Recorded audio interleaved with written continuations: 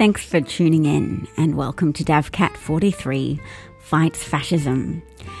Today we're going to be covering Trump's word-finding difficulties and how they're finally making the mainstream news, as well as GOP radicalisation and the implications for all the non-partisan government employees.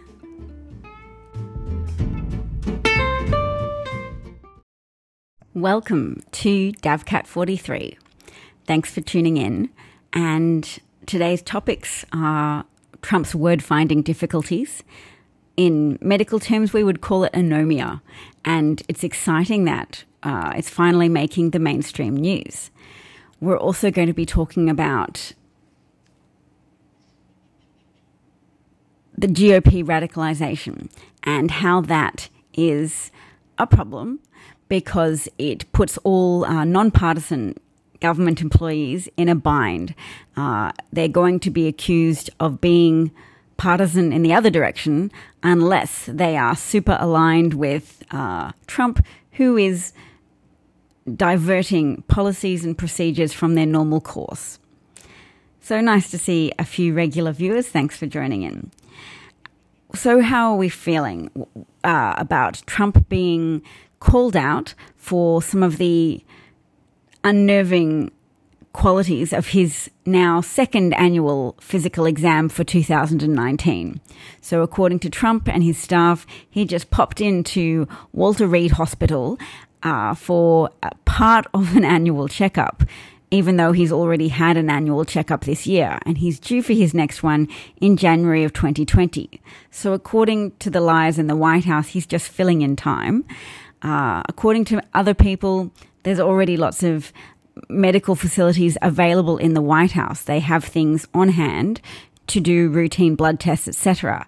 So Walter Reed must have been necessary for something of concern that required facilities above and beyond all of the high caliber facilities available in the White House itself. Oh, we must have had a troll share, because I can see from the sudden deluge of names we have quite a lot of trolls. Welcome. Perhaps you can learn something. It is concerning and possibly indicative of an underlying neurological problem when someone presents with repeated instances of word-finding problems, specifically to do with very common words, saying the United States of America instead of the United States of America, saying oranges instead of origins, and failing to correct yourself in real time in a public setting, suggest that there are things going on with the leader of the free world other than his rampaging fascist autocratic tendencies. Now, of course, we've all heard about how he has personality disorders, such as narcissism, malignant narcissism and sociopathy. But what is not often enough talked about is how those personality disorders really do feed in to what is known about effective tactics for dictators and effective personality characteristics for dictators and fascists.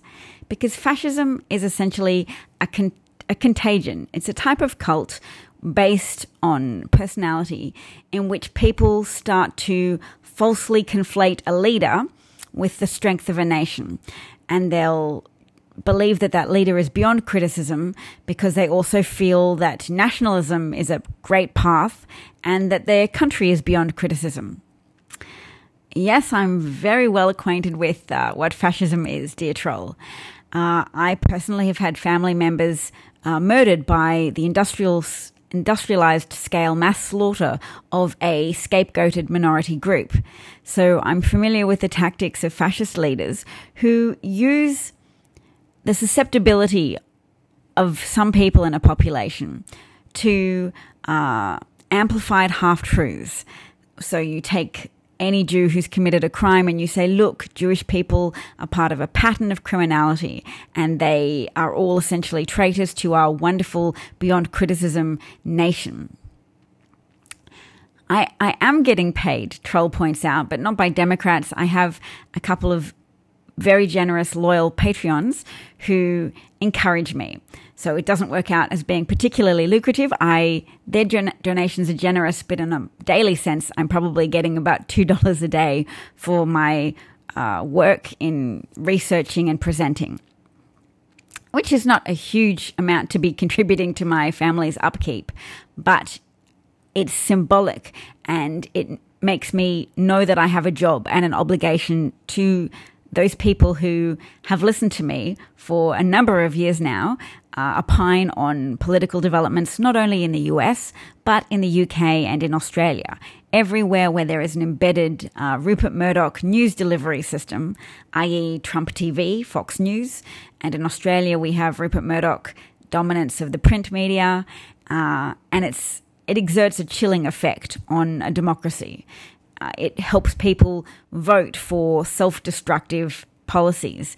It helped people in the UK deliver a slim majority in a non-binding, non-compulsory referendum called the Brexit vote that has committed the UK unofficially and informally to a course of action that is going to be significantly destructive to the UK economy and to UK society.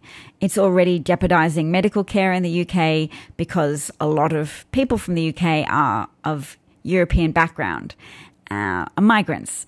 So it jeopardizes the status, the legal residential status of migrants, as well as allowing the government to sell off their universal healthcare system to the US, to privatized healthcare companies that introduce a very unfortunate conflict of interest with healthcare provision, so that when you're sick, you not only have to contend with your own illness, but you have to contend with the bureaucratic requirements to prove your illness to employees of a company who would better serve their stakeholders and their shareholders if they deny your claims or find fault with your paperwork completion. So if they nitpick your claims to need medical treatment, then they will deliver a better profit for their company and a better outcome for the shareholders. So that creates huge complications, difficulties, and grief for people who have the misfortune of becoming ill. And too many people in modern society embrace that because we've been taught to resent each other, to look around and say, yep, there are people behaving irresponsibly, therefore we shouldn't have a system that allows us to take care of each other when misfortune strikes, because they feel that there's too much celebration of misfortune, as if we're no longer strong. There's too much characterization of millennials and young people generally having a weak attitude towards life, which is a product that occurs over and over again in all generations. It's a product of intergenerational suspicion, where you look at people who are benefiting from a more prosperous society than was the case in your own life, productive working years, and you say they have it sweet, they're spoilt, and they're soft. They didn't have it hard like we did, living in cardboard boxes on the side of a road. They don't know what life is. So that very predictable intergenerational suspicious thinking and tendencies to undermine the achievements of other generations is present now and contributes towards people voting in self-defeating ways. But I'm here to unpack people's resentment of the meritocracy and give a little ground and say maybe we need to do more unpacking of the meritocracy ourselves, to say, admit the truth. The ladders that we hold up as being present for people, the fact that we suggest through our actions that you work hard in school and you will march your way up the ladder, we should be acknowledging the very real obstacles that are making some of those ladder steps very rickety, and the gold-plated, super expedited ladders that are available to people of significant means. That mean it's not just a fair system of ladders exist, everybody find one and race up it as fast as you can. It would take some of the stress out of the rat race if we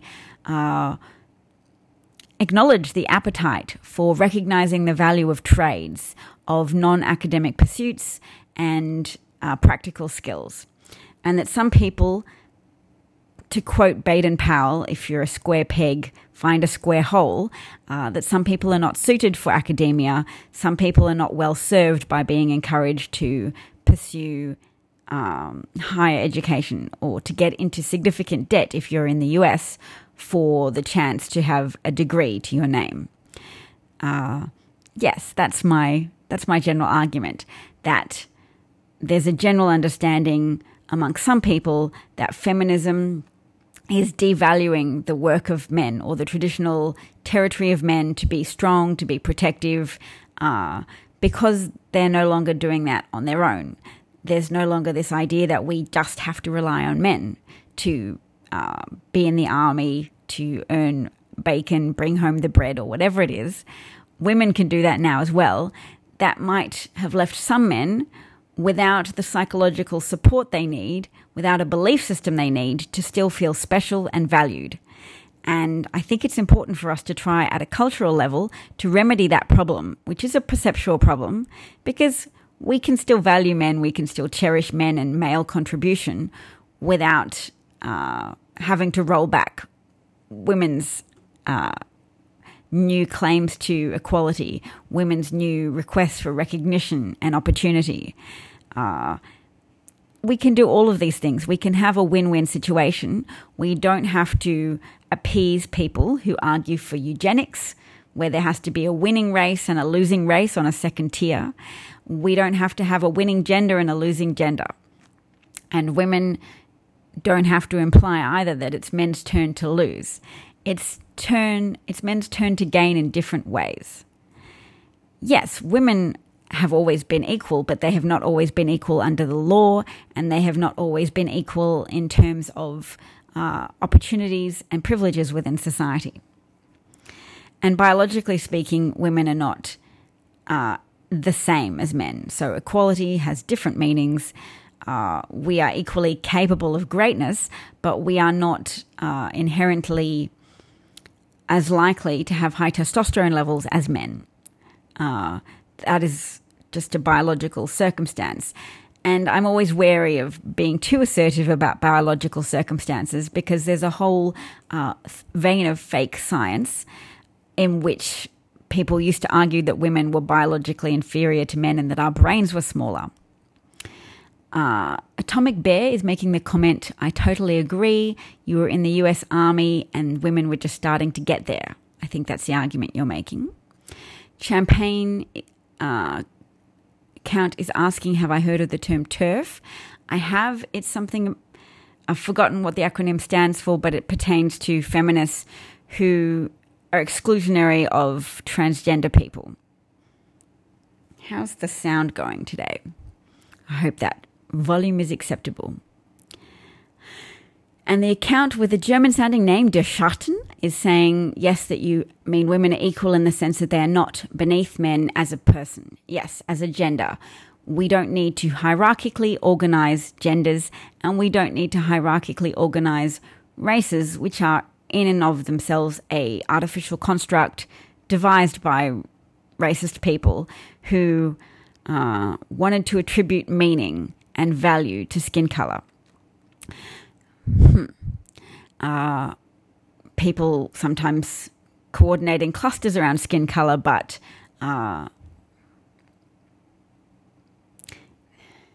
it's interesting.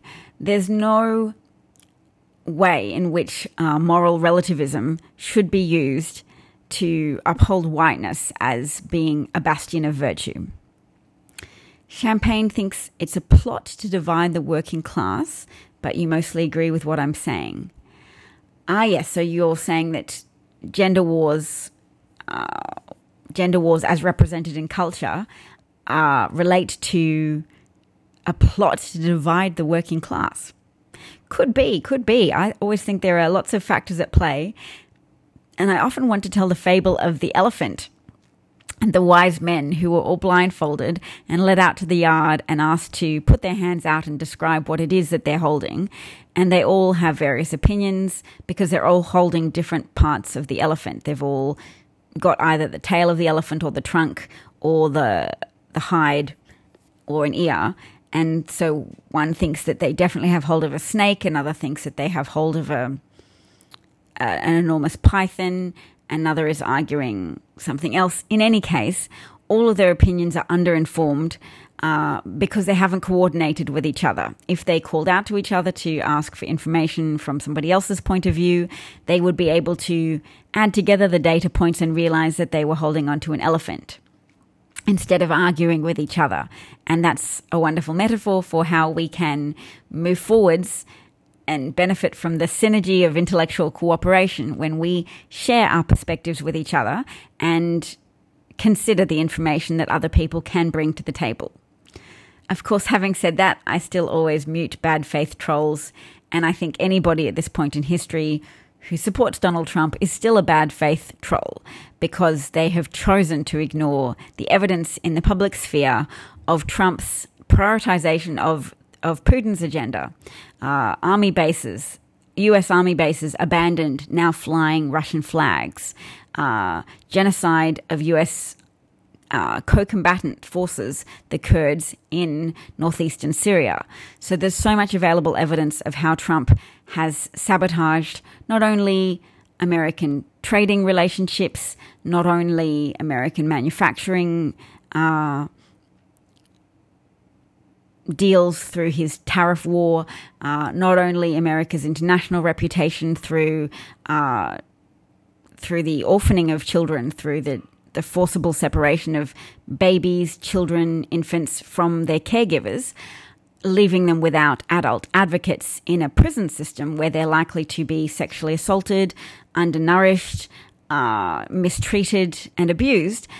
That has all tarnished the US, and it fits into the false assumptions that have been made for decades by not just fringe Americans, by a good 30 to 40% of Americans who for years have misunderstood the role of humanitarian aid, the role of government stimulatory spending measures, misunderstood a lot of things. And it's not undereducation. It's not that these people lacked appropriate education in schools. It's a purposeful campaign of misinformation conducted by 1% supporting economists such as James Buchanan, who purposefully set out to mislead the American public by campaigning for public choice, which sounds appealing and empowering, but actually meant to sabotage, or was directed to sabotage, public support for renowned institutions such as public education and public roads and all manner of publicly funded structures and organizations and buildings and systems of operation that benefit American society, that have strengthened and made American society prosperous through having an educated population that can participate in democracy, through having a sound system of public transport, through having roads and airport towers collectively funded through democratic socialist measures. Champagne, as you say, we Americans are so easily duped by choice buzzwords that it's ridiculous. I would like to argue that Americans are susceptible to very human tendencies. And we see these tendencies playing out now, not just in the US, but in the UK and in Australia and many other countries around the world. Every country has a subset of the population that is susceptible to nationalistic propaganda that deceives people, that inflames them with glee, that they can finally be empowered by shedding social norms, humane considerations, that they can attack the enemies that they have been taught are significant personal risks for them and their families and their societies. So we all have people at risk of various forms of misunderstanding on a continuum from complete delusion to just mere ignorance about racial division and ongoing practices of discrimination in a society, all the way to maybe being aware of patterns of discriminatory behavior and institutionalized discrimination, to apathy about that.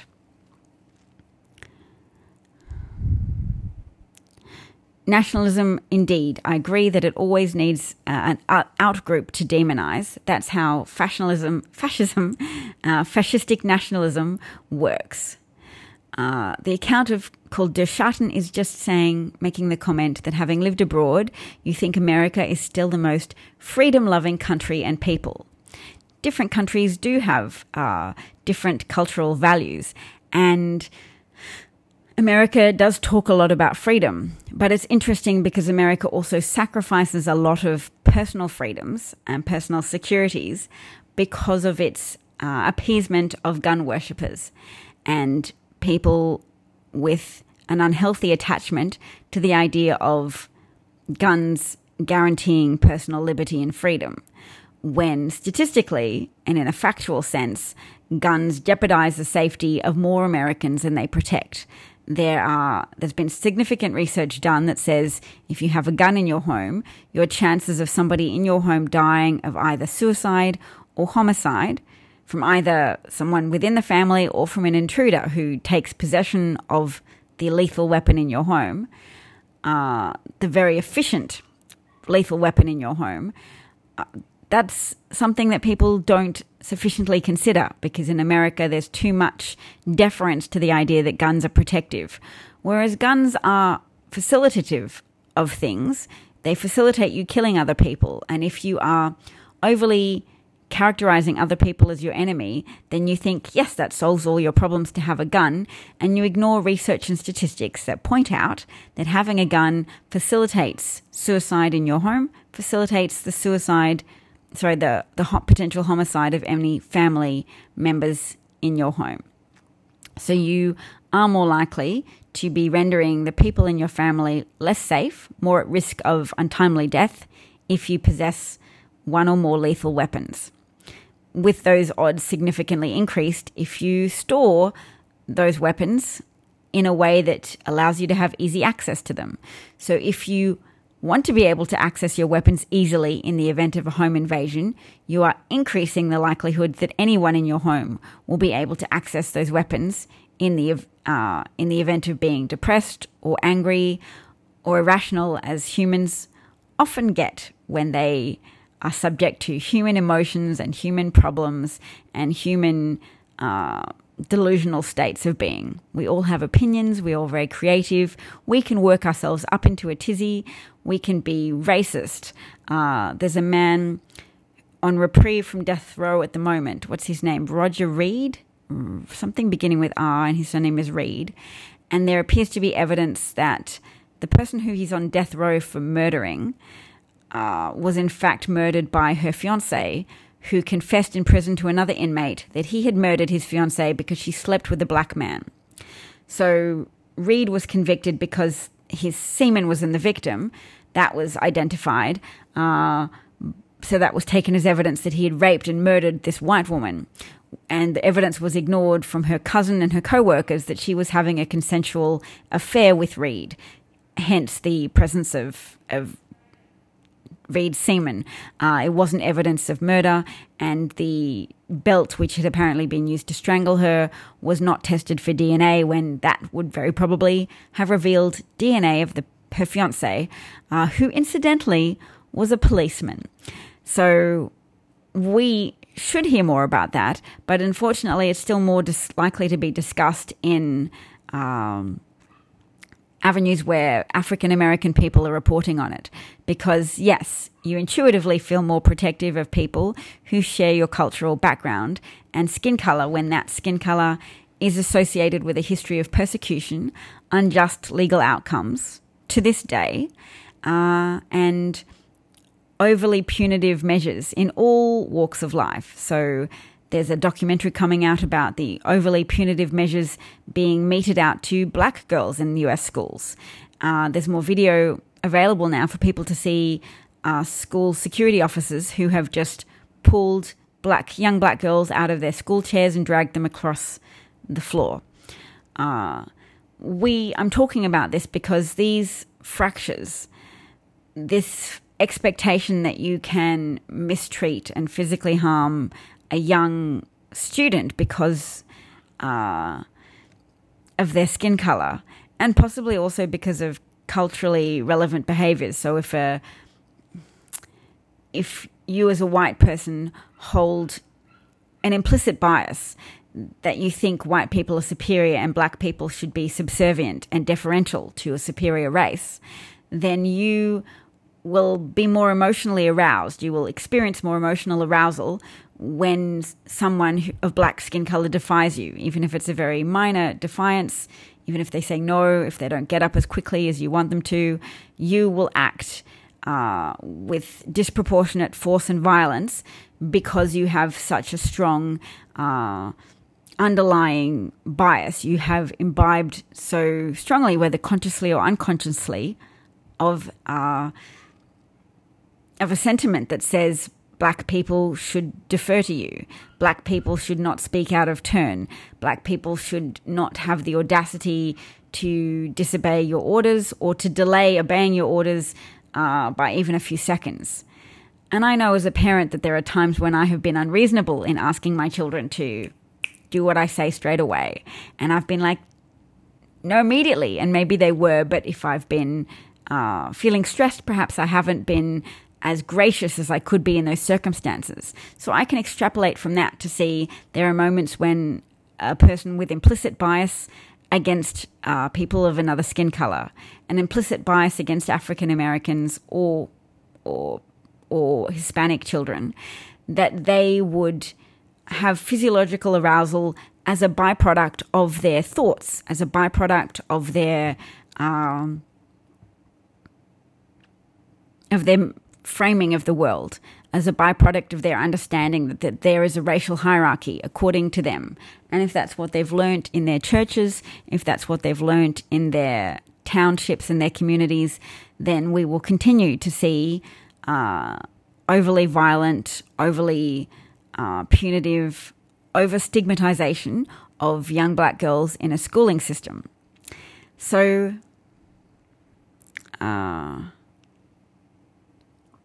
that's my point, that we need to be paying attention to these issues. When we say, yes, police were scared, that's why they fired, we need to point out that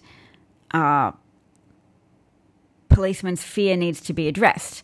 There may be a degree of rational basis to their fear. Perhaps people of black skin color are disproportionately likely to possess weapons.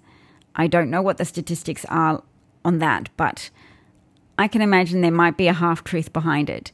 But at the same time, if you're fueled as well by a racial hierarchy, a racially hierarchical mindset in which black people are lesser and black people are more violent because you just attribute that outside of any statistical basis to that, I can see why there's this division. Rupert Murdoch, the owner of Fox News, is able to exploit the division there between some people thinking they're being purely pragmatic and responding to statistics and statistical likelihoods, and other people saying your perception of statistical likelihood is also amplified by your racism, your racist ordering of the world. Oh, I got a super heart from someone called Cheryl Blue Wave. Thank you. Yes, implicit racism adds to people's conviction that maybe Fox is the only source of news that tells them the truth. If they feel as if people are denying any reality in terms of statistical skews. And I'm prepared to say there's a statistical skew in that black people disproportionately experience poverty or have lower amounts of wealth in any kind of tabled accounting of household wealth in the US because of historical patterns of exclusion and discrimination at an economic level, even in recent history. I mean, right now, black people are disproportionately excluded from consideration for employment. People are researching this. There's statistics that can show that in blinded instances, people with an African American photo attached to their resume are less likely to receive a callback from an identical resume sent out with a picture of a white person attached, as well as big picture real-world studies that show economic exclusion. for people of color. And that prior to this, yes, poverty disproportionately impacts people of color, communities of color, because of historical practices of denying people of color mortgages, which was legal behavior and standard practice for banks in the 1960s. So there is a historical denial of opportunities stemming back to the Reconstruction era and before. So Reconstruction was good, wasn't it? They were going to build things better. And then black people were able to vote, and they elected a number of black legislatures. And then there was a backlash. There was a mini civil war in which people in southern states shot black legislatures. And there was sort of mass violence. And that ultimately there was a compromise in which elections were reheld, or people were excluded from running for office as a placatory measure, as appeasement to racist white people in the US. And that people weren't prosecuted for their crimes in murdering black legislators and murdering black voters. Yes, so I'm turning the audio from this scope today into a podcast in case anybody wishes to listen to it at their leisure, or share it amongst their friends who may not be scope watchers, but who may have the time or the liberty to listen to a podcast. Are there any other questions? Let's see. I have taken some notes about upcoming impeachment news. So let's see. Bolton may testify. The variables in that equation, I guess, are Bolton's conscience, Bolton's willingness to jeopardize the right in the US, because when he admits what Trump has done, when he gives his evidence about the conspiracy to undermine state policy, official state policy, with a second concurrently running shadow state policy orchestrated by Giuliani, Trump, known about and participated in by Gordon Sondland, diplomats Kurt Volker, Energy Secretary Rick Perry. I should say former Energy Secretary Rick Perry, because he resigned his position, as did Kurt Volker. But Sondland is still the ambassador to the EU. He's due to testify on Wednesday, and he's already amended his testimony in which he said he didn't think there was a quid pro quo. He's now added to that by saying he now recalls conversations with his colleagues in which conditions were set for the Ukrainians to receive aid. Now, always underlying the underreported point that Trump was violating the separation of powers as mandated by the Constitution when he withheld the aid. I can find that for you guys. There's the House Budgetary Committee tried to do a thread, and they tried to be very hip with that thread and use lots of GIFs in it. Let's have a look. Okay, so the House Budget Committee, I will read some of their thread. For those still asking why the president can't withhold whatever funds he wants, here's your guide to the Impoundment Control Act of 1974, ICA. The ICA establishes procedures the president must follow if he wants to reduce, delay, or eliminate funding. This prohibits the president from refusing to release congressionally appropriated funds just because he or she doesn't like it. Impoundment is divided into two categories: rescissions and deferrals. Rescission involves the cancellation of funds previously appropriated by Congress. If the president wants to spend less than Congress provided for a particular purpose, Congress must first pass a law to rescind the funding. Deferrals. A deferral is withholding or delaying funds from being used. Under the ICA, the president can defer funds for three specific reasons, none of which are policy reasons. So let me see. I've clicked on the link they provided so I can see the three reasons. They tried to be so hip. They included so many GIFs in this thread that I think nobody's shared it because it doesn't look like an official congressional thread.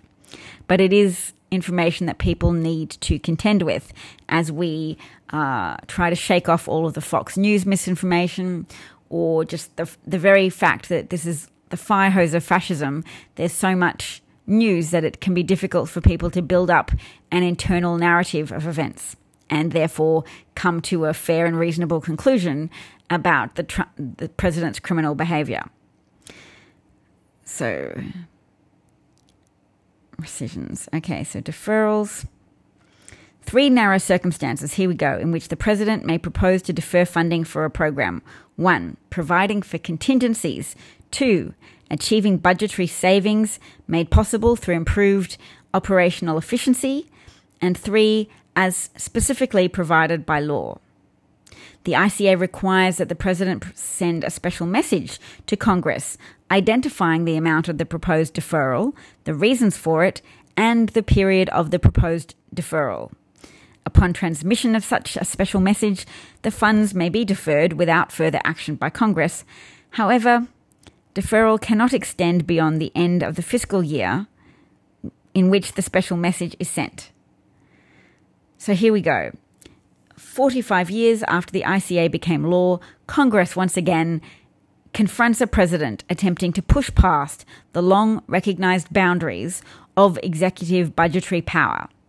So yes, we have a fascist president who challenges the bounds of executive power, who undermines the system of checks and balances established by the Constitution, mandated by the US Constitution, to which the US president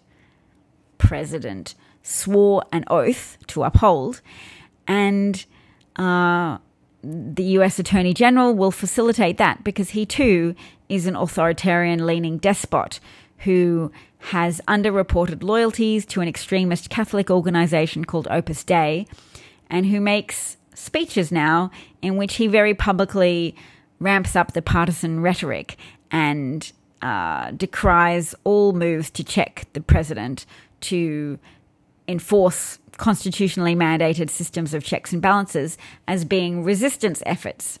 So Barr has gone full hack, although he's been full hack for a long time, but it's been being more widely and accurately reported on that Barr has gone full partisan hack. Hello, my friend. Nice to see you. Thanks for dropping in. I hear people enjoyed our chat yesterday. I was trying to explain to my husband what we talked about in terms of the repackaging of house property-related debt in ways that made the debt more risky, but that this risk was underappreciated by ratings agencies such as Standard & Poor, and that this, combined with an overvalued property market, contributed to what we call the global financial crisis, but which Americans apparently call the Great Recession. So I was proud of trying to report on that to my husband. He's got an MBA. He's just finished, and he knows about stuff like that, I presume. But I was like, I had this conversation today with my friend, and I was proud of it. So thank you for being part of that yesterday. We are trying to uncover the forces at work that have left various Americans in penurious circumstances and made them more susceptible to the siren call of fascistic nationalism. Because Trump isn't just the problem. We're not just on a mystery quest to get rid of a corrupt president. We're engaged in a life and death battle around the world to unpack and unpick the efforts of fascists to lead the world to destruction.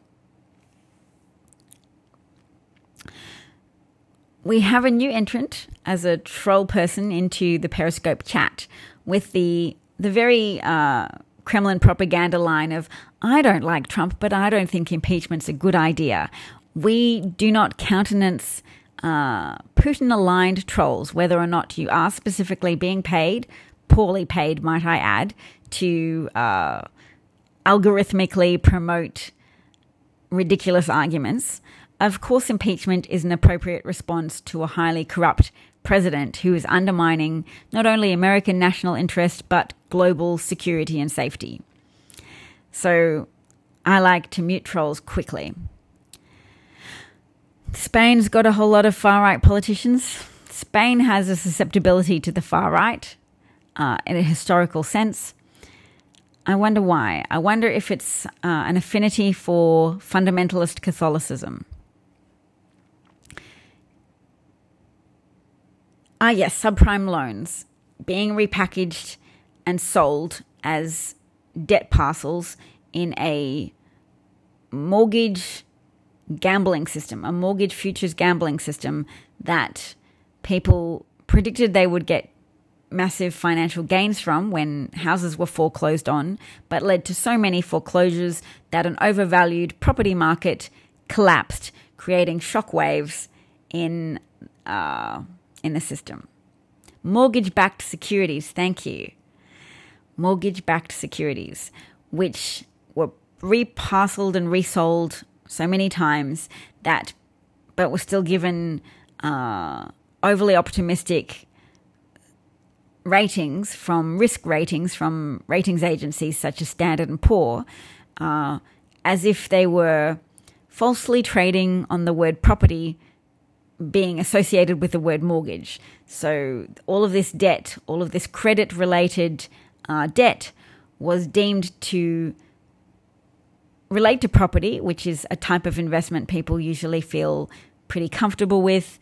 It's related to a firm physical asset, and they think, yes, that's nice and secure and solid, and I could afford to take on that amount of risk because if I lose, I'm less likely to lose that money that I need.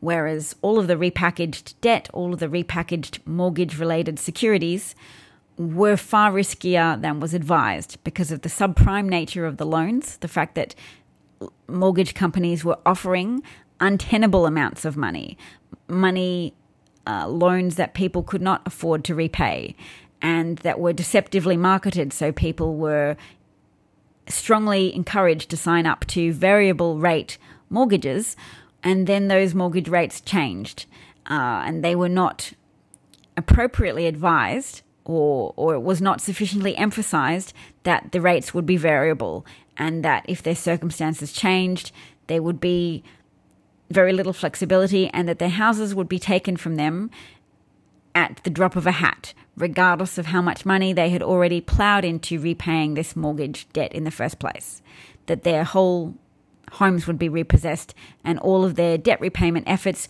would be rendered useless.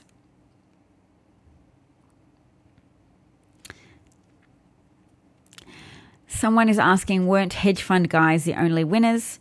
Yes, hedge fund guys won for a time and then property mortgage-related hedge fund managers were gambling with futures pertaining to security-related investment, mortgage-related securities.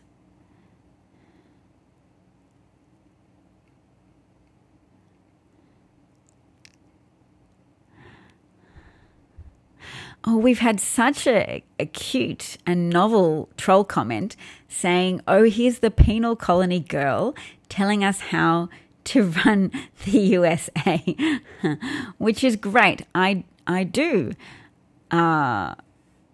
originate from a former British penal colony, but it was also a place that was originally occupied by Aboriginals, so it didn't spring into existence when the penal colony was originated by Britain. I like it when trolling gets a little more creative, although sometimes I don't like it. So I have mixed emotions. I'm ambivalent about troll creativity. Oh yes, girls plural. There is more than one Australian girl currently participating in this conversation. I'm recording this audio again, my friend Elle, and will upload it to my podcast, which is called DavCat43 Fights Fascism, which is on the Anchor platform if anybody cares to check it out. If you're listening now, then you don't really need to listen again. But should you wish to revisit the wisdom of two Australian girls chatting about American political developments that concern us all at a global level because of the peril that we collectively face as a species, from climate change that Trump is undermining collective action on. And it was so nice of you to drop in, my friend. Love to see you. Have a great day. Awesome. You can listen to something a second time. I always have so many extra listeners when you stop by. It's very cool, the power and influence that you bring to anything you touch. It's nice. It's the opposite of everything Trump touches dies effect. Thank you, darling.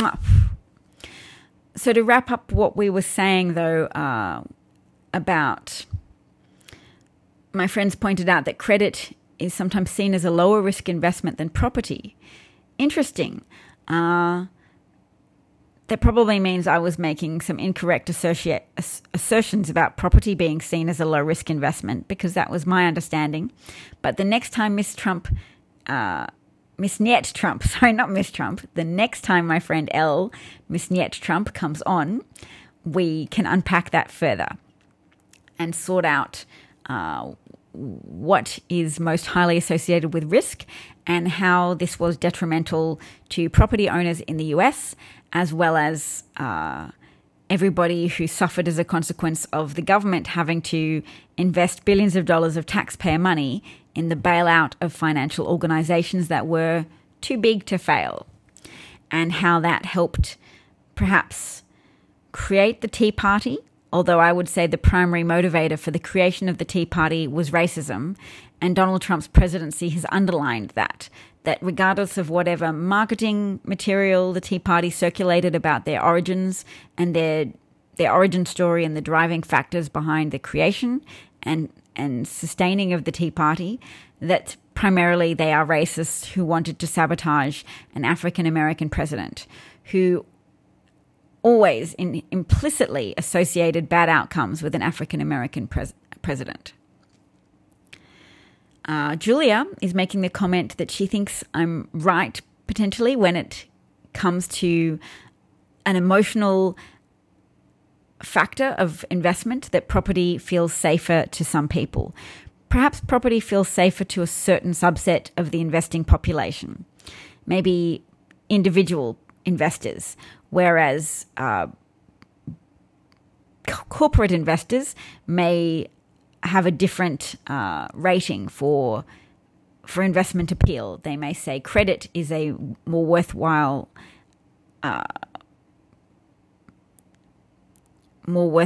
target for investment opportunities. So what else did I want to cover today? Just quickly, I wanted to point out that Trump pardoned 3 convicted war criminals, one of whom appeared on Fox and Friends today, thanking Trump and Pence, saying he thinks they're fabulous and that he thinks Trump needs to have more people who've got his back, and that he's so frustrated by people not having Trump's back, and that he thinks anybody working for Trump and working for the White House, if they don't agree with Trump policy, they should just get out. I.e., if you think Trump is engaging in criminal behavior, it's not your place to blow the whistle or to testify against Trump. You should just leave and be quiet.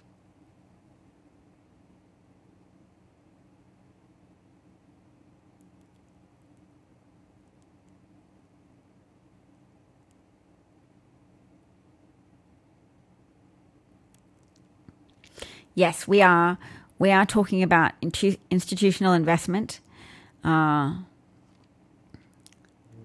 also individuals adding to their share portfolios, I guess. They might have acquiesced to their mortgage brokers.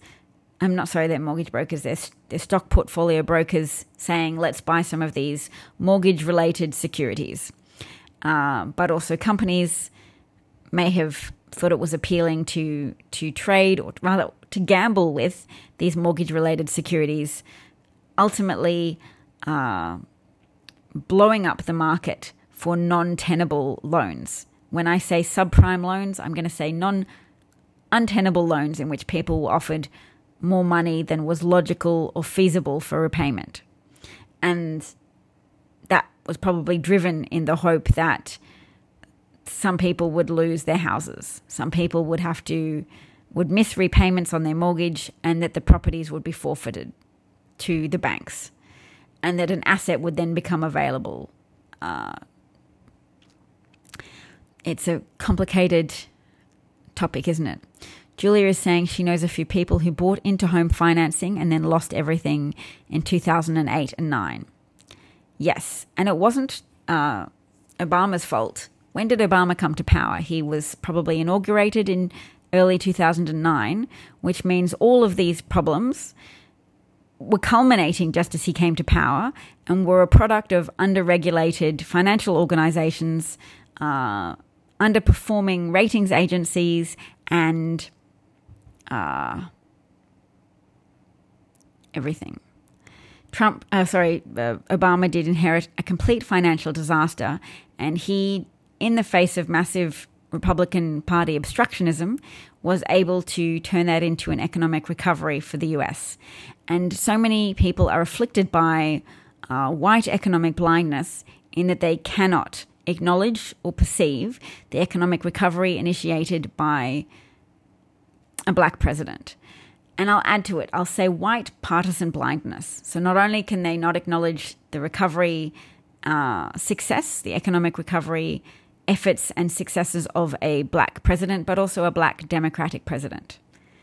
I always immediately mute now people who ask, am I in America? Because it typically is a bad faith question. So just fair warning to people who might innocently want to say, where are you? If you phrase the question as, are you in America? I will hear that as, are you even in America?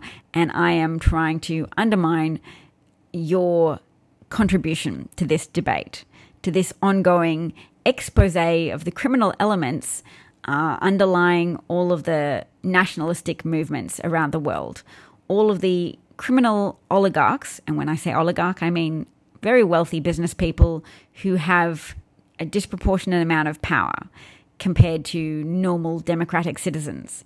They wield their power corruptly, and they wield their power to the detriment of the public good.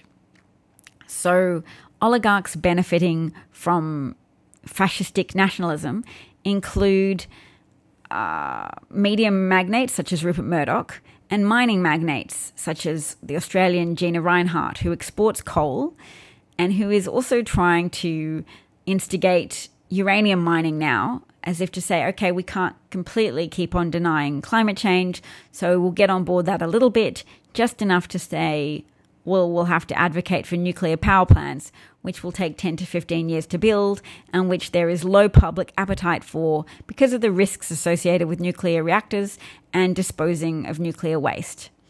So what are the islands? It begins with an M. And there was an expose published recently that Americans conducted nuclear tests in the Pacific, and that this nuclear waste was stored under the sea in a way that is now jeopardized, that some of that nuclear waste may now seep into the oceans surrounding these islands. I want to say MI. Perhaps if I can Google it, or if somebody else can look it up, that would be handy.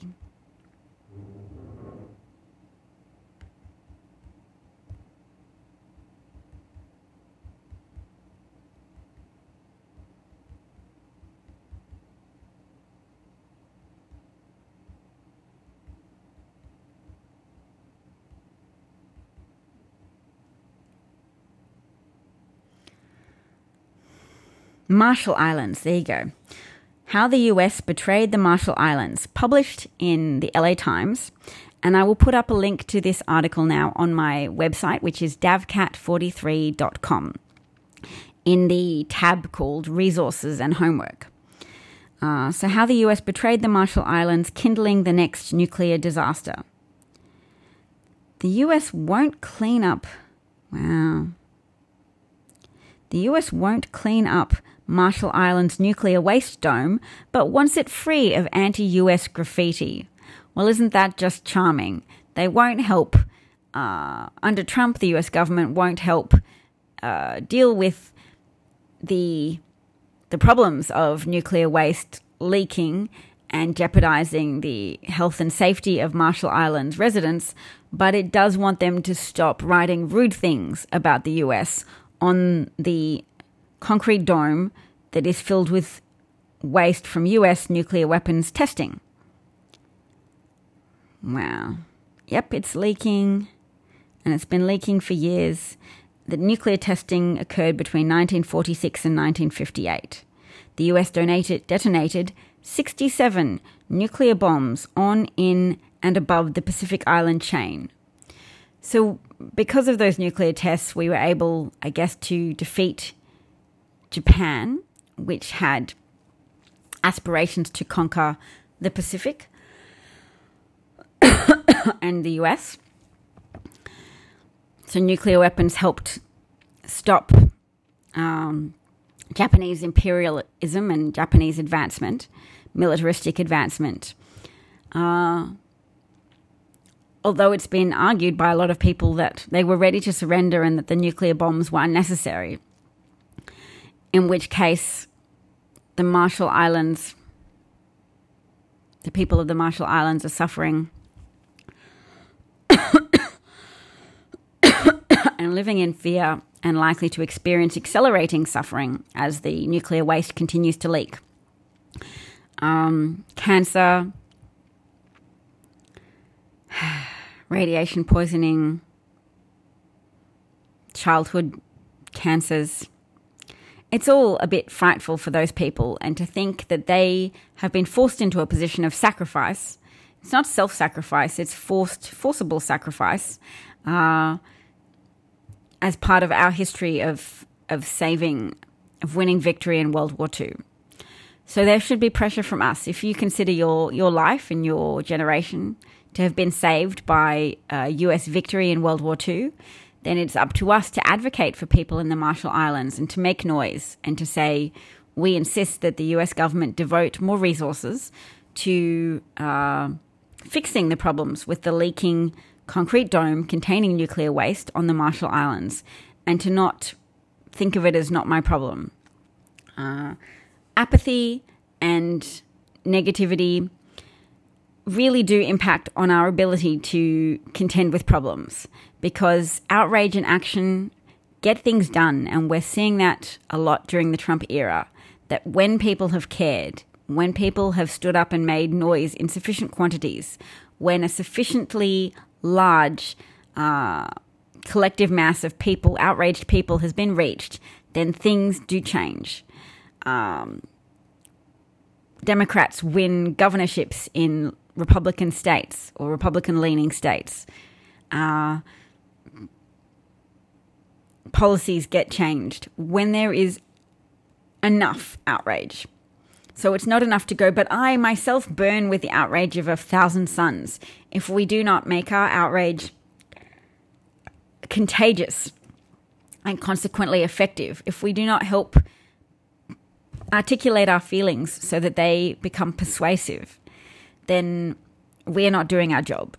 We can't just call people names. We can't just say Donald Trump is an idiot, Donald Trump is a criminal. We have to be prepared to unpack our reasoning and our logic, because it is through seeing the working out of these logical problems that other people may be persuaded to come on board. We can't just show them our answers. I'm using the analogy of a maths problem here. So there's a question, a maths question. We can't point and say, we're clever, we've got the answer, Trump is a criminal. We have to keep pointing out the illegality, which laws are being broken, why the outcome is bad for people who appease or celebrate fascism, why historically fascism works out badly for people, because it masks incompetence. It uses emotional enthrallment to a cult leader to paper over the problems of leadership. It subverts the type of cooperation and mutually beneficial work to serve the public in favor of serving a certain proportion of the public. So Trump rules to benefit his base. He buys voters because he gives $28 billion to farmers, whilst arguing that he will cut California off from federal aid when it's experienced devastating bushfires. Trump only wants to help people who will vote for him. He definitely turns the presidency into a pay-for-play situation, or rather vote for adequate governance situation. And even then, Trump has still fundamentally betrayed the farmers. They are casualties of his hypermasculine posturing, his hypermasculine, unnecessarily aggressive posturing against China. So farmers are suffering from increased suicide rates as their trading relationships have been sabotaged with China. Soybeans are apparently one of the most significant exports for American farmers, but not all of them are receiving Trump aid.